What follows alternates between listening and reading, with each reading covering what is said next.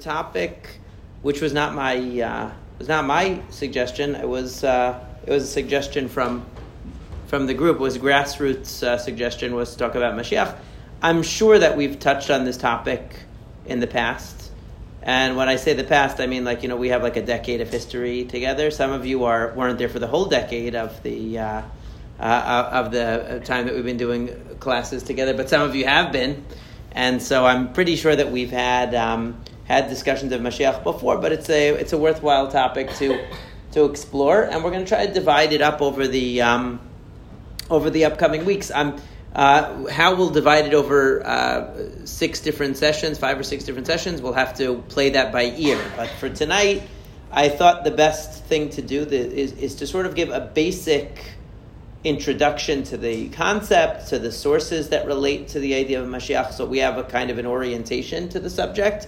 And then we can get into, obviously, like everything else in Judaism, there are different opinions, there are a lot of different angles on the topic, as well as a lot of different theories about the topic, because after all, the Mashiach hasn't come yet, so much of what we discuss is speculative, or, you'll have different viewpoints, opinions, interpretations, expectations about Mashiach that will differ. So we're going to hopefully touch upon a lot of the different elements over the ensuing weeks. But just to give an introduction, so Mashiach is a topic that grabs people's attention. Among the topics that are probably the hottest topics, like a topic that if you put it on a flyer, you're sure to get a turnout, is Mashiach and Olam Haba. People are very concerned about Mashiach and Olam Haba.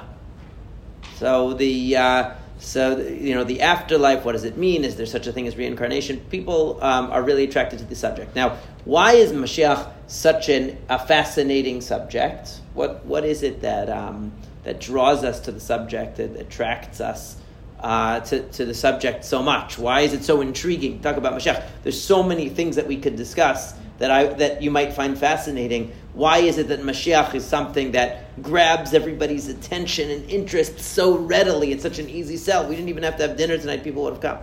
Why? Why is Mashiach so interesting to everybody? So I think it's because people are attracted to, first of all, things that sound supernatural. There's an expectation of this, messianic time. The Mashiach is going to come. When the Mashiach comes, things are going to be different. Just like people are attracted to the idea of Olam Haba, the idea of afterlife, because it's something mysterious. It's going to be different than life that we're used to, right? The existence that we're accustomed to now, it's not going to be like that. So people are very, very interested in what is it going to be like, because it's mysterious, it's supernatural. Sometimes it's presented in a mystical way. All of these things attract our interest and our attention. Of course, there's also the element, and I think this is even more so with Mashiach than with Olam Haba, there's the element of everyone recognizes we live in an imperfect world, right? The world has a lot of work that needs to be done. There's, we feel unhappy, we feel frustrated. There's war, there's crime, there's lack of harmony, there's jealousy, there's all kinds of negative energy going around, and all kinds of conflict, and all kinds of ignorance and hatred, all of the bad things that we see in the world. And we have a belief and a hope that, in the times of Mashiach, all of these problems will be resolved. So it gives us hope, it gives us a feeling of, that all of our troubles will come to an end. So in that way, it's like kind of what we would call a panacea for our problems, a cure for all of our difficulties that we would, that we face. We feel like, when the Mashiach comes, things will be different, life will be different. Whatever concerns us, worries us, troubles us, disturbs us, won't be anymore. Like whatever we see on the news that's so upsetting, whether it be about the Jewish people or just about the human race. We have an abiding hope that with the coming of Mashiach that things will be different. And I think that definitely attracts people to the idea of Mashiach also, because they want to envision and imagine a better time. But one of the unfortunate things about the idea of Mashiach is that people don't really believe he's going to come. And how do I know that? Because people will say, oh yeah, that'll be when Mashiach comes. When they're talking about something that, you might say, that'll happen when pigs fly or something like that. The most unlikely scenario possible. So a person will be like, yeah, when the Mashiach comes maybe. We'll be sitting here until the Mashiach comes. That implies that, you think it's going to be a very, very long time or it's going to be forever. Right? So people have become a little bit jaded, let's say. They've lost their fervor because they feel like, hey, how long are we really going to wait? And how long are we going to be saying, oh yeah, the Mashiach is going to come? We're going 2,000 years and or more, and we still haven't seen anything. So people it becomes like a cliche. Yeah, when the Mashiach comes, such and such will happen. And when you look back and you see that, a few hundred years ago, they were sure the Mashiach was coming any day. 2,000 years ago, they were sure he was coming any day. At many, many different junctures in history, there was a belief that the Mashiach was coming any day, including what we just, we mourned the deaths of Rabbi Akiva's students during the Omer, and of course during the period of Rabbi Akiva, there was a messianic movement surrounding Bar Kokhba, who was believed, at least by Rabbi Akiva, that he was going to be the Mashiach. So there was a hope that, right after the destruction of the Beit HaMikdash, the Mashiach was going to be there any day. And yet that didn't happen. So, so it's unfortunately, it's become so much is it an attractive idea and so much is it sort of an ideal that we dream of that we kind of relegate it to the realm of dreams and don't believe that it could possibly ever come true deep down, right? That's part of the problem with the idea of Mashiach. So what I wanted to talk about in our first session together is the most easy to believe idea of Mashiach. Okay? Meaning an idea of Mashiach that we could actually conceive of happening even not too far into the future. That doesn't mean that it wouldn't require a lot of effort or change or upheaval or anything like that. It would. But something that seems within our grasp. Because let's face it, when you think of the Mashiach as in really supernatural terms, like somebody who's going to come and save everybody from every trouble, and all of a sudden the whole world is going to be different, everything's going to be perfect, and I'm never going to have to wait on at the DMV for my number to be called again for the rest of my life. Wow! That sounds impossible, right? Especially the DMV part, right? Let alone all the other things, okay?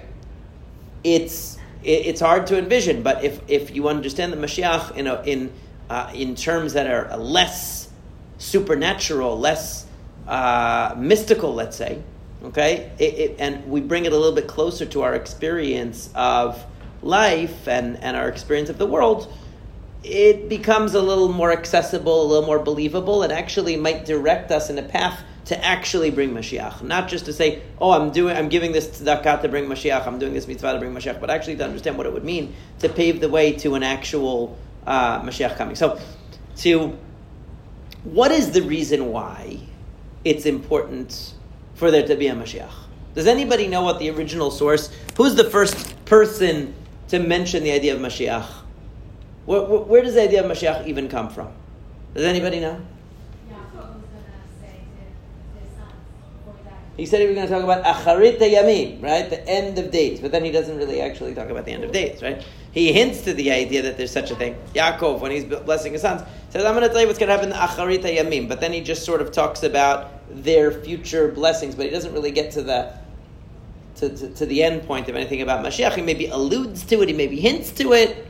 The official pasuk about Mashiach in the Torah is when Bil'am says, Darach kochav mi Yaakov, I see a star is going to rise in Yaakov, and he's going to defeat all of the nations, and he's going to, and that star is supposedly was the reason why Rabbi Akiva called Bar Kokhba, because he was the star. He was going to be the one who would fulfill that prophecy of Bil'am being the bad, the Navi of the who wanted to curse the Jews but was forced to bless them.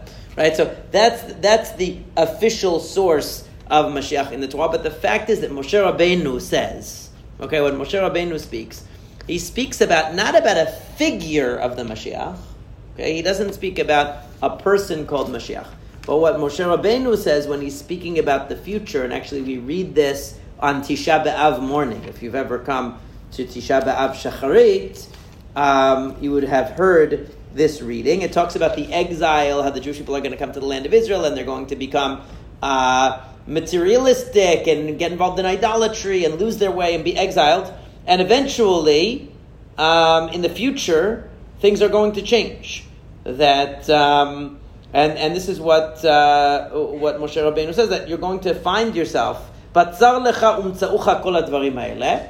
when you're in trouble and all of these bad things happen. So you're talking about the exile. B'acharit hayamim, there's that word again. B'acharit hayamim, in the end of days. V'shavta ad Hashem Elohecha v'shamata b'kolo. You're going to return to God and listen to Him, and you're going to. And he talks about how you're going to be restored. You're going to all do teshuvah. You're going to be restored. So there's an idea of this very lengthy exile, and then something called acharit hayamim, where everyone is going to do teshuvah and they're going to come back. Now, Moshe Rabbeinu himself doesn't mention a figure of the Mashiach, but he mentions the concept of what we might call a messianic era. Now, what has happened is that we do believe in a person called Mashiach, and I'm going to read to you in a second from what the Rambam says about that. But we got into our mental worlds an idea of Mashiach that doesn't come from Judaism, comes from other religions, as a sort of a magical figure or a semi-divine figure, which is not something that's a part of Judaism at all. The real essence of the Messianic times is that the Jewish people are going to return to the Torah, and they're going to return to Eretz Yisrael, and again, follow the way of God after a long exile. That's the main thing. The only point is that how do movements start? How do movements happen in reality? They always have a leader, right? There's always somebody spearheading this movement. There's always somebody who is pushing it along or leading the way. In my mind, it's a very, very imperfect analogy for many reasons. I don't want to go into why the analogy is not perfect. Maybe that will be obvious.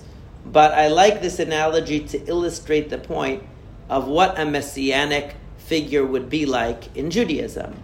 And the person that comes to my mind is actually Martin Luther King Jr. Why?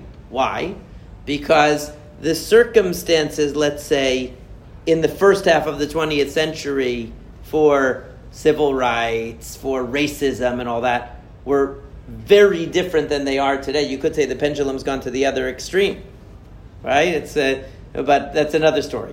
But the movement crystallized around the leadership of a spokesperson, somebody who went out, who pushed people to action, who had a vision and an understanding about social justice and what was wrong with racism, and had a vision of how things could be better, and actually mobilized people around the vision to change, to the point that 60 years ago, if you said somebody was racist, they'd be like, yeah, so what? Now, in our society, in our culture, it's considered a very negative thing. Everyone is like, the worst thing you could call somebody is racist. Okay, a murderer would be okay, but don't say that they're racist, right? It's like it's gone to the opposite extreme. Now that's because of this social movement. It's not a perfect analogy for many reasons, but the reason why I like it as an analogy is because you look at a society that I would say 100 years ago, nobody would have been able to envision the level of fairness and equality that there is in America, let's say, or in the Western world today. 100 years ago, nobody would have been able to envision that, because it was really the society and the culture was steeped in a certain prejudice and racism that it couldn't see beyond that. And if you told somebody, in 100 years, there's going to be basically, fundamentally, there's equality. I'm sure it's not perfect, and people will say it's not perfect, but, we're at least at a point where officially, conceptually, everybody subscribes to the principle that all human beings should be treated fairly, and the law should apply, without prejudice to everybody in the same way, and so on and so forth. All of these things have become core to our sense of what's right in, let's say, in America, right? And I would say in the Western world in general. So that didn't happen because 1 million people or 2 million or 20 million people naturally gravitated to certain ideas. Even if they had those ideas, and even if they thought about them and spoke about them, they wouldn't have necessarily produced the kind of motion in the direction of those ideas and realizing those ideas. That necessitated a leader. And the leader turned out to be Martin Luther King Jr. really in America. And in fact, just by totally chance, I was listening to the radio earlier this week, and there was like some talk radio thing, and one guy was saying, Martin Luther King Jr., not to take anything away from him, but he was also in the right place at the right time, meaning the movement was ready to have a leader that would mobilize them and that would push for change and the implementation of certain ideals that, a lot of people were subscribing to in theory, but nobody really knew how to implement in practice. And that's what happened in this time. And so when I think about what a Mashiach is, and the truth is, the analogy is good in one other way, which is that one of the things that's very interesting about growth, about human growth, and the growth of individuals and the growth of civilizations, is that we all have certain convictions and beliefs and principles that we subscribe to in theory, but what we are in practice and where we really are and how we actually live our lives, a lot of times there's a gap between the values that we subscribe to or that we proclaim and our actual behavior and the way that we conduct our lives on the daily basis, right?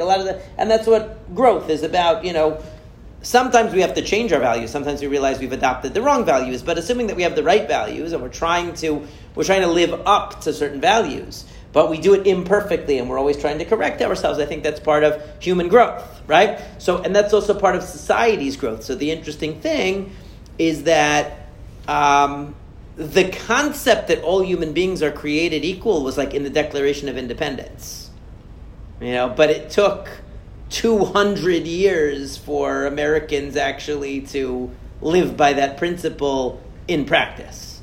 So in theory, the idea was there all along, but it took a long process of evolution, societal, cultural evolution, education, whatever you want to call it, and in the end, some pushing and some pulling to get America to be true to the values that in theory it was subscribing to all along, And so in the same way, that's really what the idea of Mashiach is. And that's why I like the analogy too, because everything is in the Torah. All the values and all the truths and all the principles and all the ideals are in the Torah already. But there has always been a wide gap between the ideals of Torah and the way that the Jewish people are actually conducting themselves, individually and collectively. That's always been true. And so all the Nevi'im, all the prophets of our history pointed that out and were trying to correct it. Of course, they had limited success. But the idea of a Mashiach is somebody who will be able to finally make that message heard for the Jewish people to the point that real change takes place. Okay? And that's using the Martin Luther King Jr. analogy. That's what happened. That's what he did that was different from what, let's say, social rights activists and civil rights activists had, social justice activists and civil rights activists had done before him, right? That he really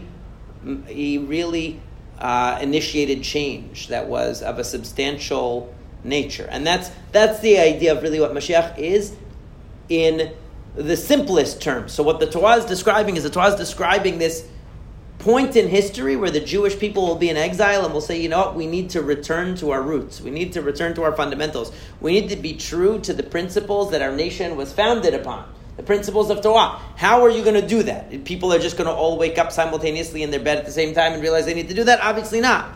There's going to be a process of education. There's going to be revolutionary leader or leaders who facilitate that, let's say, enlightenment, that new awareness, that new direction. Okay? That's why you can understand why certain individuals in history, people thought they were going to be the Mashiach. Going all the way back to Shlomo HaMelech, Oh, he could have been the Mashiach. Look at what he accomplished. He built the Beit HaMikdash. He was educating the people. He wrote the book of Mishlei, the book of Kohelet, book of Shir Shirim. He was trying to guide the Jewish people to see the wisdom of Torah in their lives and to live by it fully and to sanctify God's name. He had nations of the world, the Queen of Sheba and all of these other dignitaries coming and so impressed with what he was doing. Okay? So Shlomo HaMelech seemed like he was going to be the Mashiach. Of course, he failed. Another one that the Chachamim say is Chizkiyahu HaMelech. What happened during the times of Chizkiyahu? The people had fallen very far from the way of Torah, very far. Okay? They had practically lost their connection to God and to Judaism. And he initiated a revolution, a renaissance of Jewish life, of Jewish education. The Chachamim talk about how every child was like an expert in Jewish law. His educational program was so comprehensive and thorough. And he really brought everybody back, took tremendous effort, and it went to to a remarkable extent, really brought the Jewish people back around to knowing Torah and living by Torah. He reestablished the Beit HaMikdash as the center of Jewish worship. He did so much to establish the nation of Israel as an independent country with its own set of values and its own mission, its own purpose, tremendously. But the only thing was, he made a mistake. Again, he had an opportunity. He had the nations of the world coming to him, so impressed with salvation that God had wrought for Chizkiyahu HaMelech. I don't want to go into his whole story. You should read the story. Okay? What happened to Chizkiyahu HaMelech? Incredible things happened to him, and instead of using the opportunity to do Kiddush Hashem and to lead the way, he instead wanted the approval and the acceptance of the nations of the world. He was so excited about the fact that they came to him that he forgot about the fact that he was supposed to be their inspiration, and he wasn't supposed to be, I don't know what you would say, fanboy response when these kings of these other nations came to visit him, right? So that was the failing, let's say, of Chizkiyahu HaMelech. So the Chazal say that the Jewish people had opportunities where they could have had the Mashiach, they could have had, meaning they had a leader. He wasn't some kind of divine leader. He didn't fall out of the sky. He wasn't wearing a cape with a big S on his shirt, right? Just a regular human being, but a great human being, a knowledgeable human being, who saw their purpose as being leading the Jewish people on the path of Torah in a very focused way, a very determined way. And he really effectuated change, and he was on the brink of really transforming the people when he stopped short and he didn't complete the mission, he didn't see it through. So it was sad. It was tragic.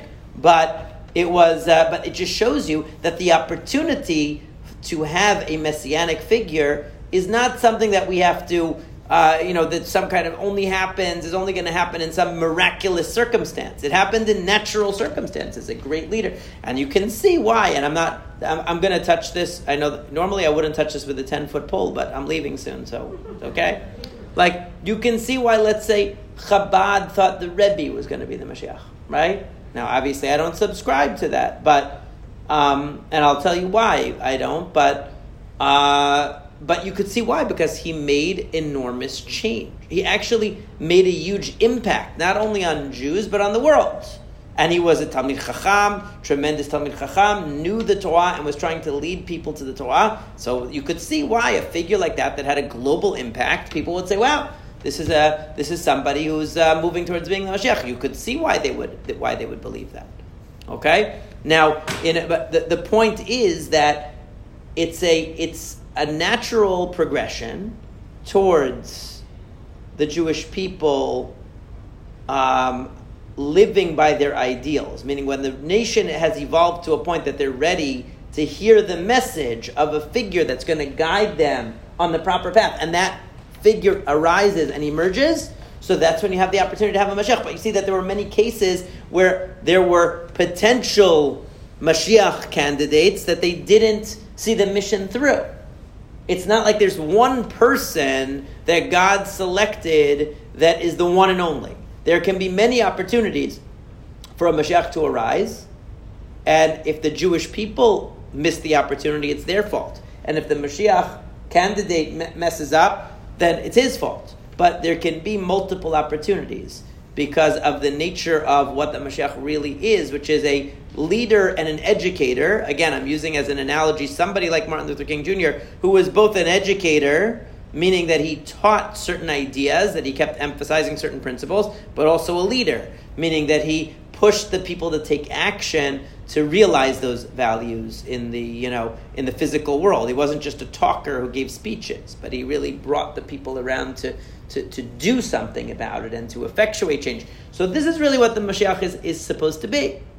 And that's why, it's not about the individual person. It's about the mission that needs to be accomplished. And that's why you can have many people that perhaps qualify, have the potential, have the wherewithal and the skills and the ability to do it, but maybe the generation is not ready. Or you might have a generation that's ready, but the right person might have been there, but the right person made the wrong choices, like what happened in the times of Chizkiyahu, or what happened in the times of Shlomo HaMelech. Okay, so this is the idea of Mashiach, and I just want to read to you a little bit from the Rambam, because the Rambam is one of the rabbis that gives us sort of like the most clear, straightforward, and understandable and comprehensible description of what the Mashiach will be like, and then we can understand why we want the Mashiach to come so much. He says, Amelech HaMashiach. This is in towards the very end of the Mishneh Torah, the last two chapters of the Mishneh Torah. He talks about the Yemot HaMashiach. So there's 1,000 chapters in the Mishneh Torah, because the Rambam included all 613 mitzvot and explained all 613 mitzvot in the Mishneh Torah. So it's a very, very thorough book, and the end is about the Mashiach. HaMelech HaMashiach atid la'amod u'lachzir malchut Beit David liyoshna. That in the future the king, the Mashiach, is going to come and restore the Davidic dynasty, the dynasty of David HaMelech. U'mekabetz u'boneh mikdash. He's going to build the Beit HaMikdash. He's going to gather the Jewish people to Israel, and everything will go back to what it once should be. He says, and anybody who doesn't believe in the Mashiach, or who doesn't wait for him to come, meaning who's not hoping for him to come, not only does he not believe in all the prophets who prophesied that he was going to come, he doesn't believe in the Torah, because the Torah says that in the future Hashem is going to return you, take you out of the exile and return you to your former glory. So even though it doesn't actually mention the persona of them, it doesn't mention him as a figure, but it mentions the concept of the movement that's going to happen, and he mentions from Bil'am also. Okay, he mentions the prophecies, but now he says like this. I'm skipping a little bit, but he says, don't believe that the Mashiach is going to have to do miracles. He doesn't have to do miracles. Or he's going to do anything new in the world, or he's going to bring the dead to life. Well, there is such a thing as Tchiyat HaMitim. We're going to get to that in one of the classes, I promise. Okay? He says, don't believe these things Shehat Tipshim Omrim. Don't believe the things that the fools say about the Mashiach. It's not true. Because look, Rabbi Akiva believed that Bar Kokhba was the Mashiach, even though Bar Kokhba didn't do any miracles. So obviously that wasn't necessary. He says, Ad shenerag ba'avonot. He said that Rabbi Akiva and many of his colleagues believed Bar Kokhba was going to be the Mashiach until he was killed. Right? So that shows you, if somebody dies, they're not the Mashiach. It seems obvious, but there are entire religions based on people who died and are still believed to have been the Mashiach. So, yeah, that's a different story. He didn't die. But even the one that did. In any case, he says the main thing is this: that the laws of nature are not going to change. This is what the Rambam says. Okay, the Rambam says there's not going to be any change, and there's not going to be any change in the Torah. So how do we know if somebody's the king, the Mashiach? He says, if you find a person that rises up from the house of David, which we wouldn't really know if they're from the house of David nowadays because we don't have a clear lineage, we'd have to take a guess. Okay, most people are probably from Shevet Yehuda, so they could be potentially, other than the Levim and Kohanim. It says, if he's somebody who studies Torah and does the mitzvot according to the Torah, according to the the way that it's properly understood, and he pushes all of the Jewish people to follow the Torah and the mitzvot, and he fights the wars of God, meaning he leads them also in battle as necessary, and he succeeds, and he defeats all the nations, and he brings all the Jews back to Israel, this person is the Mashiach. Okay, so the Rambam has the Rambam's understanding of what the Mashiach is you don't become the Mashiach and then do the job. See? This is an idea that we get from the Christians, basically. Oh, this person was born the Messiah. They were born that way. There was a star over there, the place where they were born, and 3 wise men came and brought gifts, whatever, everyone knows these stories, right? That's a belief that there's an intrinsic messianic quality to somebody. We don't believe that. We believe you earn the title of Mashiach. So he's saying if a person rises up and they have all of the qualifications of Mashiach and they do the job and accomplish what the Mashiach is supposed to do, that's the Mashiach now. It says, Zem Mashiach bivadai. Okay? It says, if he didn't succeed or he got killed, so clearly this is not the Mashiach. He's a good person, great person maybe, but he's not the Mashiach. Okay? And sometimes, and then he gets into the idea of, false messiahs that have arisen over history and so on and so forth. But he says, he talks about, for example, Christianity. But I don't want to, maybe we'll touch on that at a different time. I don't want to go into that right now. But just to finish off the main point that I wanted to speak about today, which is, he says, don't think in the times of Mashiach something is going to change in nature. Like that all of a sudden lions and bears will become friendly and they will live in our houses and we'll be able to fly and float on thin air or anything like that. He says, no, all of those prophecies are metaphors. Like when it talks about the lion with the lamb, it's a metaphor. It means that the nations that were very aggressive and ferocious nations will coexist with the weaker nations. Everyone's going to exist together, coexist in happiness. And those who were once compared to a wolf or because they were aggressive nations who are plundering everyone else, they will be living in peace and harmony with everyone, and people won't steal from each other, and they won't be oppressing each other. Everybody will return to the true religion and do the right thing. Okay? And he says we don't really know exactly how things are going to go down, these wars that are going to happen before, or whatever it is. He says we don't really know. Okay, maybe Eliyahu Navi is going to come before. Some Chachamim say yes. We don't really know exactly. So he says about a lot of things we don't know. But one of the things he says is, "Lo'olam lo yitasek adam b'divrei agadot v'layarich b'divrei midrashot amorim b'inyanim elu v'kayotze b'vois memikar." A person should not focus too much on the different legends and midrashim about what's going to happen in the times of Mashiach. Why? Because they don't bring you to ahava or yirat Hashem. And you shouldn't sit around and it doesn't bring you to a love or fear of God to fantasize about what it's going to be like in the times of Mashiach. That shouldn't be your focus. Or try to calculate exactly when the Mashiach is going to come like it's a predetermined thing. Says these are not the best things to do. So why did the Chachamim and the Nevi'im want the Mashiach to come so much? Not so they would have political power, not so they would be able to party all the time, not so that nobody would have to go to work anymore, not because of any of these things, but because it would give them the freedom and the ability to learn Torah, to do mitzvot, to come close to Hashem. And imagine living in a world, and this is why I use Martin Luther King as the example too. Right now it's impossible to envision a world where the fundamental values of society would be different. We say, well, people will always be about self-interest. People will always be about money. People will always be about pursuing instant gratification and pleasure. People will never say, I want to devote my life to seeking the wisdom of God and establishing justice on the planet. People are not ever going to be changed and start thinking like that. Okay? But you see that values of a society can change.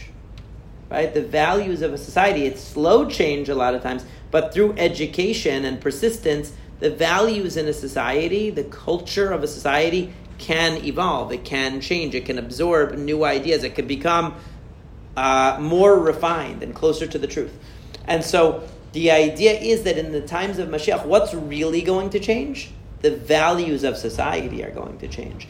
the entire global community will have a different set of priorities. It won't be like today where we're busy trying to study Torah to understand Hashem and how we should live our lives and how to fulfill God's will and how to apply His wisdom to the choices that we make and all that. And everyone else is just partying and trying to figure out how to get to the next weekend so they can go get drunk at some party or whatever they do nowadays. Okay? And we feel like our values and the values of the rest of the world are on a totally different track, and they think we're crazy and we think they're crazy. Right? Imagine a world where actually we all subscribe to the same values. And suddenly, if everybody subscribes to the same values, and you have actual peace on earth, peace not meaning absence of war. What is real peace? Peace actually is cooperation towards a common goal. Real peace doesn't mean you never disagree, obviously. You can have disagreements, but when you have a common goal and a common set of values, you have peace because the values are greater than you. When you have agendas and personal interests over material things, over honor, over who's going to get credit for this, over who's going to control a certain piece of land, who's going to have certain wealth, who's going to get the business from this one or that one, who's going to, all of these things are material things where we have personal interest and therefore we have competition and we have conflict. But if everybody's working together towards a common goal that transcends personal interest, a common goal that is a spiritual common goal, okay? Common goal of coming closer to God, so that changes the calculus of everything. Because that's why the Navi describes, and we know that the Navi describes, people putting their swords down, beating their swords into pruning hooks, and all of these things that, lo yisa goy el goy cherev, one nation will not lift up a sword against another nation. Velo yilmidu od milchama, they won't have to study warfare anymore. Nobody will be interested in war anymore. Could you imagine? You have to be able to imagine for it to be able to be real. I can imagine that more easily than I can imagine a fully constructed third Beit HaMikdash falling out of the sky and landing on Har HaBayit. That's difficult for me to imagine, but I could imagine a world where people saw the benefit and the goodness of seeking knowledge of Hashem as the purpose of their life instead of material things, instead of instant physical gratification, and that everybody got together and collaborated together just for that purpose. And everything else became insignificant. All the things people fight about, get jealous about, have conflicts about, have wars about, kill over, all of those things would be insignificant. You would say, what's the point? The same way we look at the Dark Ages now, where the church burned people at the stake, not just for not being Christian, but because they disagreed about some point in the Christian belief, so they were declared a heretic, so they burned them. Or all the people who were killed because they didn't believe in this, or they didn't believe in that, or, in the communist regime, and in different dictatorships over history. All of these people who are killed over what we look back and we say it was like the Dark Ages. We look at it as a tragic time. So imagine looking at now as a tragic time. How much energy is wasted on nonsense? How much fighting and competition is, goes on over things that are really not important, are really not significant in any ultimate sense? And can we educate mankind and womankind, of course, to appreciate values that are transcendent and that unite humanity around a common goal, so that we don't have reason to fight, and we don't have reason to. We lose our pettiness not by fighting pettiness. You lose pettiness by being interested in something that's not petty. The people who are not interested in petty things, it's not because they trained themselves not to care about petty things. It's because they're interested in things that are much more important. So the petty things don't attract their attention. Understand? So that's the dream of the Messianic time that the Rambam is talking about. He's talking about a time that the whole, not only the Jewish people, but the whole world will be interested in only one thing, which is to get closer to God, to fulfill our true human potential, and all the things that people fought about for thousands of years will look like complete nonsense from that vantage point.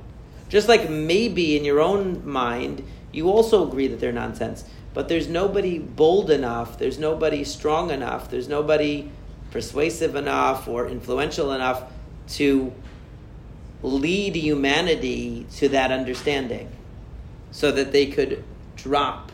That's why it's such an imperfect analogy, like even a person like Martin Luther King Jr. or whoever the civil rights activists and leaders were, at the end of the day, how did they measure success? How did they measure equality? How did they measure success in securing fair treatment or equal opportunity for everyone? In material terms, right? Is everyone getting the same jobs? Is everybody getting the same education, which really just translates into jobs for most people, right? Is everybody getting the same kind of car, living in the same kind of neighborhood, having the same kind of house? What is their income? Okay? It's all in material terms. So as good as it is, justice, it's still dealing with material things. It's not educating people beyond that. And that's what the Mashiach would do. See? So we play a part in bringing the Mashiach by becoming the kind of people who would be receptive to that message. Because if we ourselves aren't receptive to that message, then obviously it's going to fall on deaf ears, like it did when all the Nevi'im tried to convey it in the past. But the people were rooted in, blinded by their interest in material things and the pleasures of the pleasures of the physical world. So, if we can educate ourselves past that, and we yearn for a kind of life where the proper values are at the center, even just think about movies and TV. I haven't watched TV. I never really watched much TV, but I don't even know if people watch TV anymore, do they? It's like the Dark Ages. Oh, yeah. Even that, what are the storylines revolving around? What is important? Love. I'm not trying to trash love. Love is a wonderful thing. Everyone should have it and be blessed to enjoy it. But it's not the be-all and end-all of everything. I hope that doesn't come as a shock to you. Hang that, right? Most storylines have to do with love, or they have to do with somebody who was an underdog who succeeds at something. But the something that they succeed at is usually idiotic, like being a good boxer or winning a soccer game or whatever nonsense, right? It's either about romance or about achievement, right? The conflicts usually revolve around one of these two things. No? Something, again, physical, material, something within what we naturally think is really important and what our society says is really important. Having the material things and having social relationships and bonds that are gratifying to us. That's it. Never make you look beyond that. Never would think of anything. You're not going to have any movies about a guy who discovers the existence of God and starts living like Avraham Avinu. Well, you could, but the only people who are going to watch that are the people in this room. You know what I mean? Nobody else. Not going to be like a super popular movie. The closest that they ever got to that was The Matrix, which is an old movie. I'm not really in the world of movies, so I don't know what. Maybe there have been good movies since. Occasionally, you'll have a kind of an off the beaten path movie that sort of challenges assumptions and challenges the values of the society in a meaningful way. But they're usually not the super popular movies. They're usually movies that are at some film festival that you hear about, and then it goes right to TV. It never goes to the theater, or it's at a select theaters for a few days. Not a major movie. When it's a really intellectually challenging movie, they do occasionally have such things. Okay? Imagine if you took all the energy, all the money, okay, and all the creative talents, and all the expertise that's used to promote the nonsense of Hollywood values, okay, even Disney with its, very simplistic, forget about the fact that it's, that it's full of bad messages for women, especially Disney, but, even just in general, nonsensical values that it promotes. Imagine if all that energy went into creating media that educated people towards a life of wisdom. a life that was actually truly good. You know, we have such means at our disposal, but they're used. Why aren't they used for that? Do you know why they're not used for that? Because if anybody made a movie about that, nobody would go. If they even thought of the idea of making a movie like that, nobody would go, and they wouldn't make money. And at the end of the day, what are they really about? Making money. So they're going to show you on that screen, or they're going to sing to you in that song on the radio, the things that you're going to pay money for. It's a cycle. You see? They keep us socialized with certain values and certain perspective.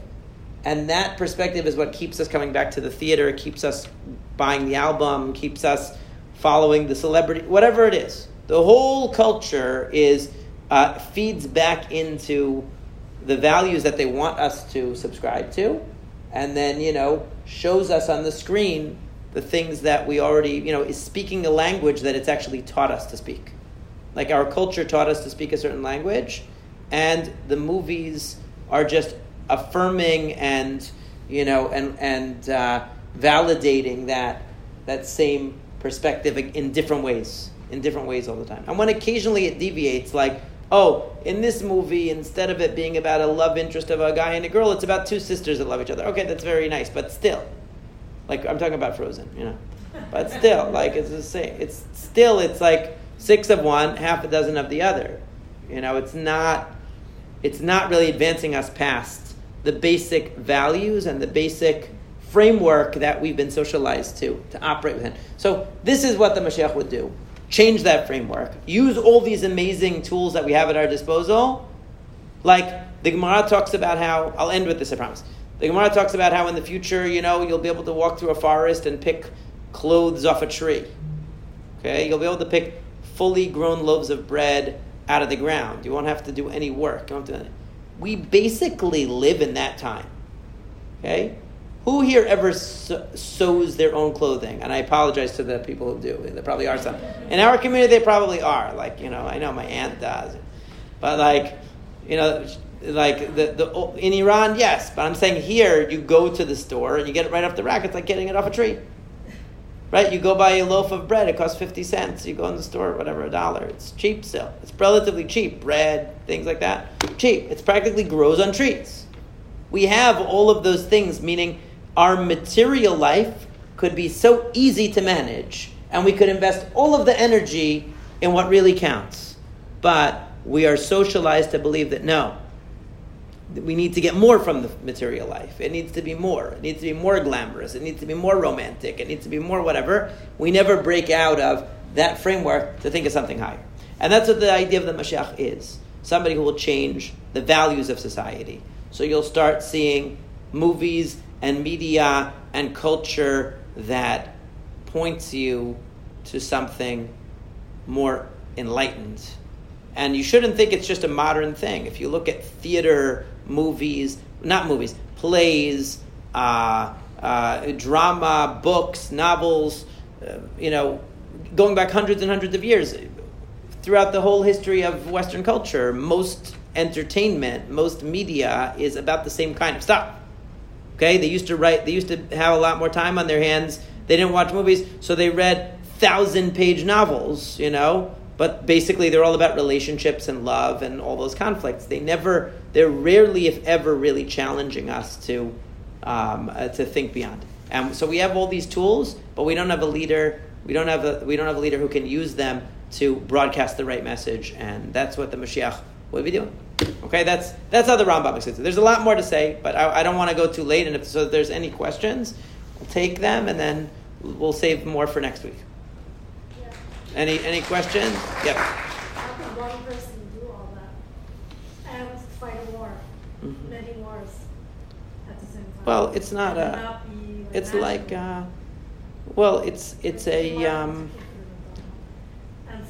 I think of it as this. I'm not saying their job would be easy, and I don't think they would do it alone. I mean, I don't envision them like purely, doing everything alone. Like they would have help, and they would have a team of people they worked with, and they would, but they would be the primary leader. Just like we see that in the world. We see people who are, We see leaders who multitask or they delegate certain tasks, but they are the ones that are supplying the vision and driving the machine forward. But yeah, it's possible to envision. It would require a team. I don't think one person is not going to do all those things on their own, for sure. For sure.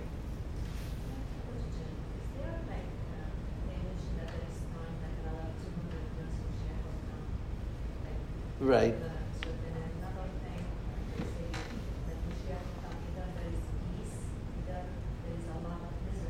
Right. Right. So there are midrashim that talk about a time. There's 2,000 years of emptiness, 2,000 years of Torah, 2,000 years of Mashiach. That we're getting close to the end of the 2,000 years. That he's supposed to. That they talk about these different eras of history, but exactly when you calculate them from is not so clear. The other thing you're talking about is Mashiach will either come when we're worthy of it, or when things are so bad that we need it. So again, that's something that you can understand. That look at from history the Jews in Mitzrayim, right? When the Jews were in Egypt, when did God send Moshe? When they hit rock bottom and they cried out and said, we can't take this anymore. We're at rock bottom. They didn't even know how to proceed. So there are two times when a person's really receptive to a message. One is when they've built up to the point that they're actually ready for that new way of life. They're ready for that. And the other one is when they've sunk so low that they need it because they don't have any other, they're desperate. So we obviously don't want that to be the circumstance. We'd rather have it that we are on the brink of reaching it and we just need another push to make it to the next step. We don't want to have to hit rock bottom. But that would be, that's what it means. It means that, there are two situations where a leader like that would be able to guide them. Okay? Yes? We're good? Okay, so come back next week. We'll do more. There's a lot more to say about it. And if you have any more questions, bring your questions also next week. Okay?